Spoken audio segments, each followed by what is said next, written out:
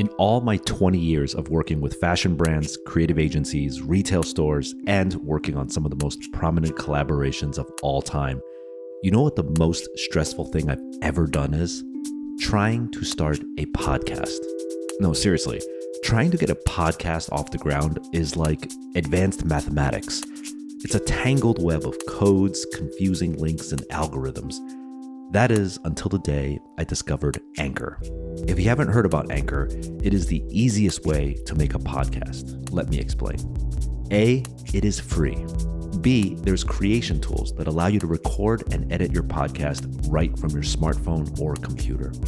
C, Anchor will take care of distributing your podcast for you so you can be heard on Spotify, Apple Podcasts, and everywhere else people listen to shows.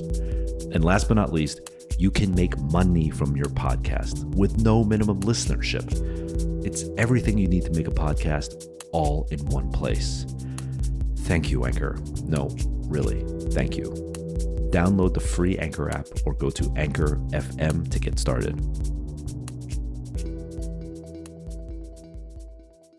Hey everyone, it's Jeff Staple of The Business of Hype. We have just wrapped up an amazing season 5 of the show, and now I am out meeting, interviewing, and recording all over this planet in preparation for season 6. So we'll be back in a few weeks with all new episodes. Now, as you guys already probably know, this is always a great time to revisit the old episodes that you loved, or maybe ones that you might have missed.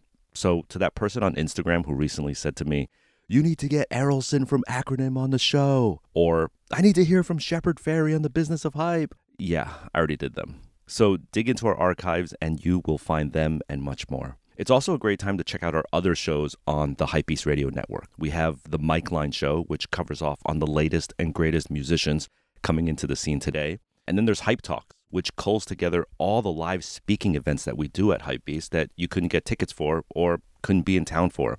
We record them, rebroadcast them for your listening pleasure. So it's kind of like you're right there, but with probably better air conditioning. And finally, I am most excited for our newest show. It's called The Anthropology. The show is the brainchild of Tiffany Godoy, who also serves as your host. Tiffany is a modern-day cultural Lara Croft, but like much better dressed. She resides in Paris, Tokyo, and LA, and she speaks French, Japanese, and English fluently. I'm so jealous. She's also the co-founder of The Reality Show, a creative content and tech startup studio, which you should definitely check out their amazing Instagram magazine, The Reality Show with no vowels. So that's at @TH_RLTY_SHW. Ah, kids today. She's also done art direction and content creation for Cartier, Shiseido, Valentino, Essence, Zach Posen, Lane Crawford, Shu Uemura, and Givenchy. She is also the author of a great book called Style Deficit Disorder, a complete history of Tokyo street fashion from Harajuku. She also regularly contributes to Vogue, CNN, The New York Times, VMag, Nowness, Tokyo TV, and NHK Japan. So now I am very proud to be able to add even more work to her plate, as she can now add Hypebeast Radio to her mile-long resume. So The Anthropology deep dives into the movements and minds shaping culture today. She does the research, meets the movers, and puts together an immersive story spanning multiple episodes that all drop on you at one time, so you can binge to your heart's content. In season 1, she unpacks the mysterious organization out of Italy known as Slam Jam.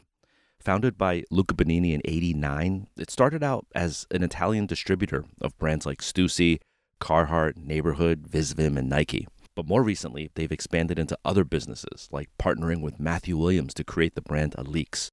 So in this 5-episode series, Tiffany explores all the branches of culture that Slam Jam has touched today. You will be surprised at who ends up on the show. So today, I want to give you a little sneak preview of the show and play a bit of season 1 here.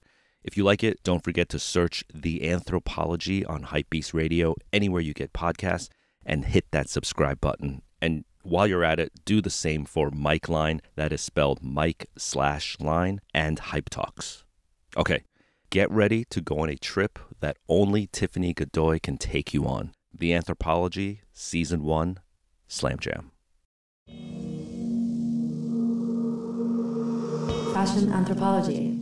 Fashion Jinryogaku. L'anthropologie de la mode. Je suis Tiffany Godoy. Tiffany Godoy. On Fashion Anthropology, we deep dive into the movements and minds shaping fashion culture today.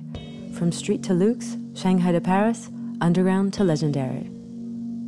Slam Jam. Connector, patron, platform, movement, attitude. Slam Jam. Slam Jam was founded by Luca Bonini in 1989 in the small town of Ferrara, Italy. His mission and obsession to serve the underground. Slam Jam started as the Italian distributor of Stussy, Carhartt, and Nike, among others. Still working with these major players, the company also thrives on collabs with emerging brands like United Standard, Martine Rose, and Telfar. In 2018, along with Carhartt, Slam Jam opened the impressive art cultural space Spazio Maiocchi in Milan. Independently, Luca Bonini is the business partner of Matthew Williams on the brand Alix. In this 5-episode series, we immerse ourselves in the culture of Slam Jam. Slam Jam. We talk to the artists, designers, and OG street scene makers that surround this elusive company. As Slam Jam marks its 30-year milestone, this tribe is as relevant as ever. Fashion Anthropology. Episode 1. Slam Jam and Italy's Fashion DNA. Antropologia del fashion. Episode 1. Slam Jam to Italiano Fashion DNA. Fashion anthropology. Ciao, I'm Gabriele Casaccia. I'm a Slam Jam curators. Okay, so we're here at Men's Fashion Week and the Slam Jam showroom is busy. I'm with Gabri, creative director, and we're talking about the future of Slam Jam. Ciao, Tiffany. So, I don't think that I'm a creative director. I think that I'm a curator about different projects from Slam Jam that came from, sometime consultant for the fashion and from the brand, and probably most deeply into the art side. Our mission, my mission is to engage the community and to develop the Slam Jam world. That is something difficult to explain, but what we try to do is to increase the community. We started from our city with different projects with the retail, and then right now the ambitious project is Spazio Maiocchi. That is something that is probably unusual for a clothing brand, but for us very natural. Art space Spazio Maiocchi opened in Milan in 2018 in partnership with longtime collaborator Carhartt Work in Progress. Art and cultural magazine Kaleidoscope curates projects in the space and has its office there. But what exactly is Slam Jam? Oh, what is Slam Jam? It's an incubator of ideas, an incubator of creativity, and that came also from the music. Luca started his company because the music, and then because the music influenced the fashion and was in the past and is also right now. Something that is very linked each other. Right now, Italy seems to play a really, really big part in this shifting of the guard, of this new fashion scene that combines luxury and street fashion. What do you think about that? For Milan in the 80s was very famous, 80s, 70s, about the fashion. But Luca started in the 90s to sub-brand the US brand. US brands include Stussy, Nike, and Carhartt.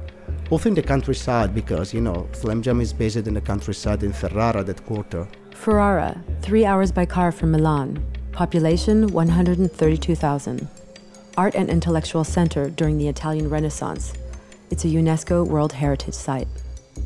Last year we moved because we opened Spazio Maiocchi, the office there, but we were in the city since more than 10 years. We did it also 10 years ago, but probably the city was not so very open for that. But Slam Jam, from my point of view and what I've experienced, it's a distribution company. Yes. Now has an art space along with Carhartt. Mm-hmm. It creates collaborations and synergies between brands. It's retail. Now has a brand, Alix. Yeah, Slam Jam was born because as a distributor, but also right now, the distributor is something that also changing, during the years and during the time. And so I think that also that the brand that we have in our list is because there is something that match with us. I think it's not like simple distribution, but is to create with the designer and relationship that came from not only the business side, but also because there are the same vibe, なるほど。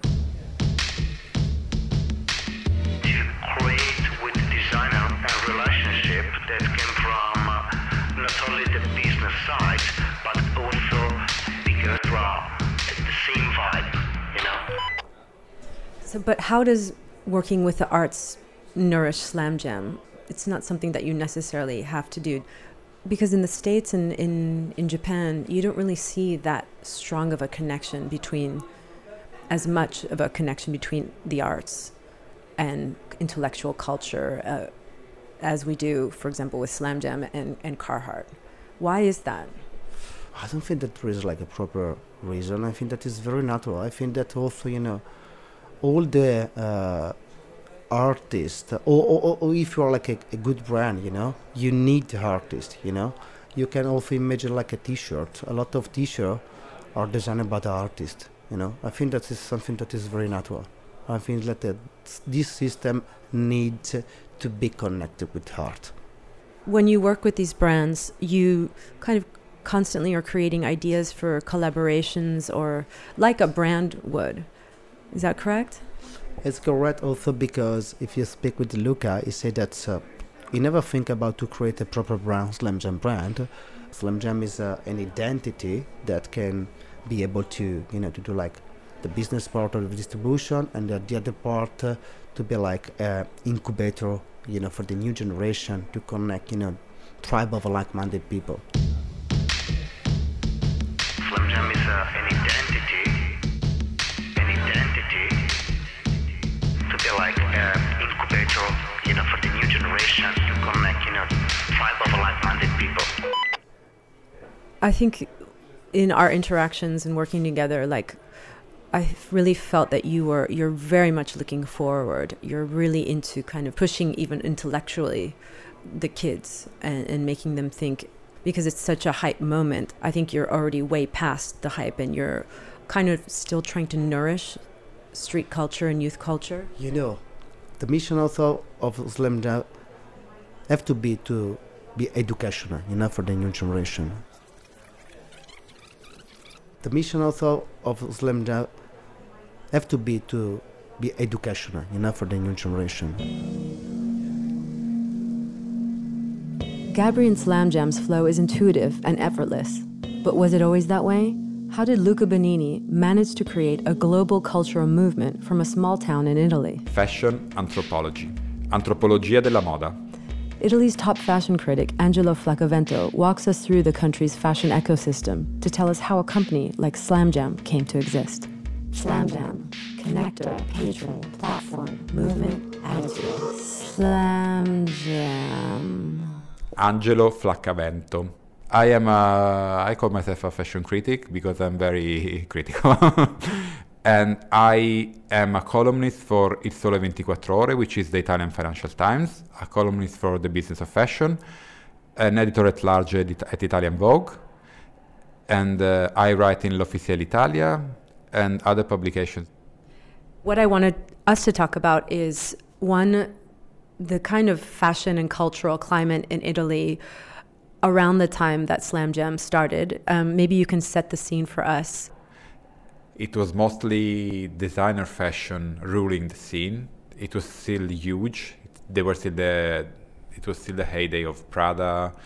Armani was still on a good wavelength. Tom Ford at Gucci was still having his moment. So that was like the scene was dominated by those figures, by those characters. So when Slam Jam started and Luca had the idea, he basically started distributing Carhartt and Stussy in Italy. So he was catering to a different culture of streetwear, which was more American or British, because at the time I remember reading ID and The Faith, and they were advertising of these brands that look so exotic to me as an Italian, not teenager, because I was not like, let's say, young, late teenager. And so I think he had a huge intuition in that sense, because also then in the 00s, everything changed in a way. And, the whole scene started fragmenting in a way that led to the present.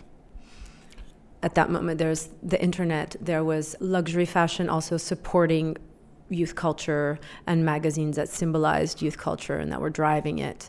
How do you think it was a catalyst for change in Italian fashion?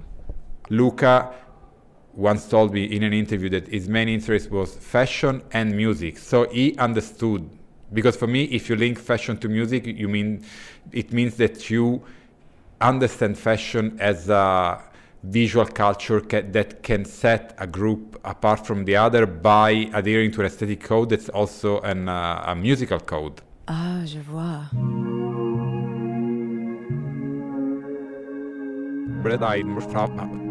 That set a group apart from the other by adhering to an aesthetic code that's also a musical code.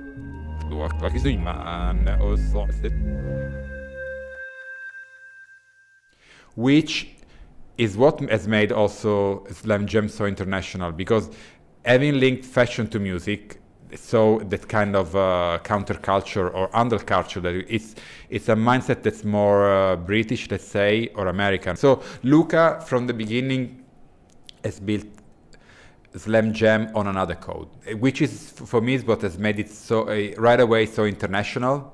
He was importing sportswear and streetwear from America. I think it was not totally underground, but it was something totally on its own. Also, Luca hails from, and Slam Jam hails from Ferrara, which is not that far from Milano, but it's still not Milano. So, and also, I think that people who do not live in Italy cannot understand how provincial life in Italy can lead to very interesting things, because life can be very boring in the, by province, I mean, a city that is not as big as Milano or Roma or Naples. So you have a lot of time on yourself. You have this hunger to know what's happening outside of your own little bubble, and maybe you end up being more connected to what is happening, let's say, in Tokyo or New York. So I think that a story like Slam Jam and Luca's path into fashion has to do with the place where he is from. Has to do with the place where he is from.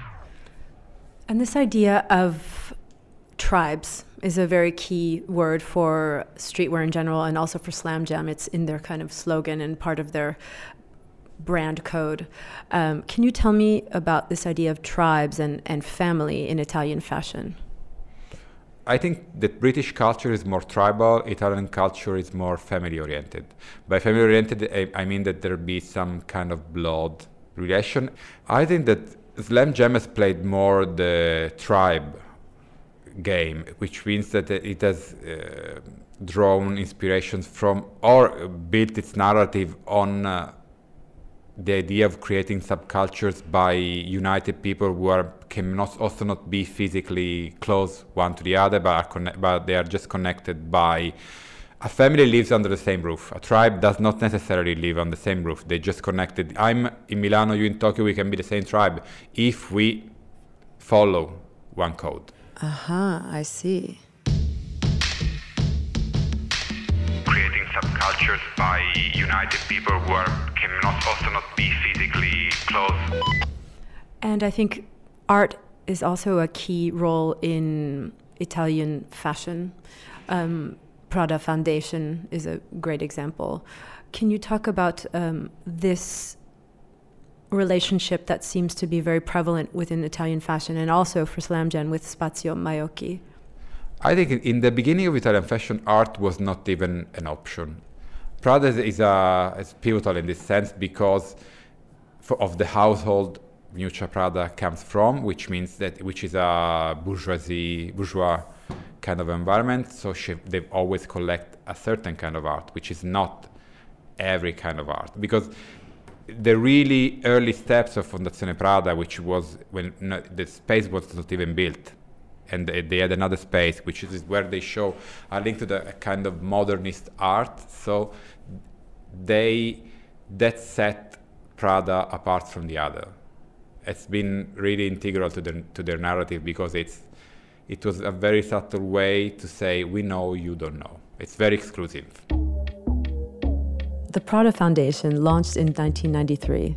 It explores contemporary art and culture. The permanent complex in Milan opened in 2015 and was designed by Rem Koolhaas. It includes a bar designed by film director Wes Anderson, too. The Prada collection is comprised of 20th and 21st century artworks. For Slam Jam, it's been different, because being linked to street culture, they were immediately interested in outsider forms of art.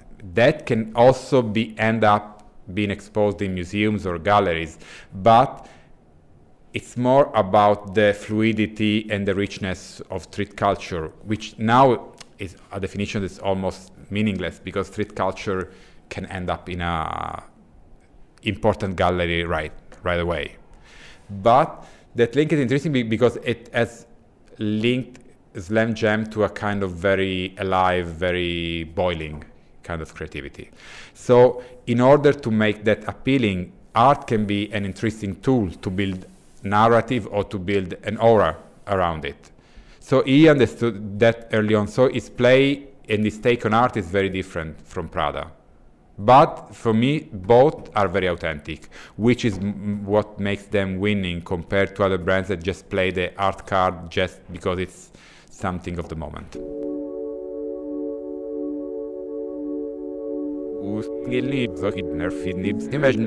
For Slam Jam, it's been different, because being linked to street culture, they were immediately interested in outsider forms of art. I think that Luca or the group, they find young designers and they support them on a business level with manufacturing in Italy. Yes. Can you talk about that model as well, these kinds of collaborations? Yes, I think that in that sense the model is very Italian, in a good way. Because basically Luca takes under his wings designers that, like Matthew Williams, that he thinks have an idea. He gives them time to evolve and develop their ideas, which is great. He has not that kind of frenzy for a brand to be immediately profitable or hyper successful, which is great.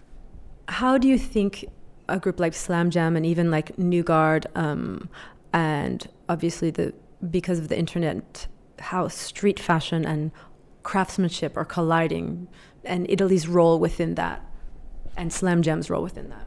Slam Jam's role has been huge. Also New Guard, because they've been at the forefront with the Off-White, and then County of Milan, Heron Preston, Palm Angels.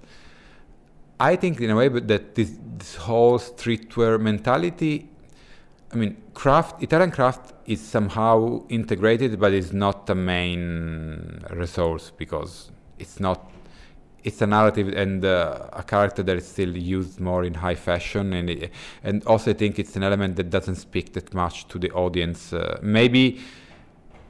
I can see an interesting collision in a brand like Alix, because basically it's a functional brand run with a designer's mind. Italian craft is somehow integrated, but it's not the main resource. It's not the main resource. That really they are connected.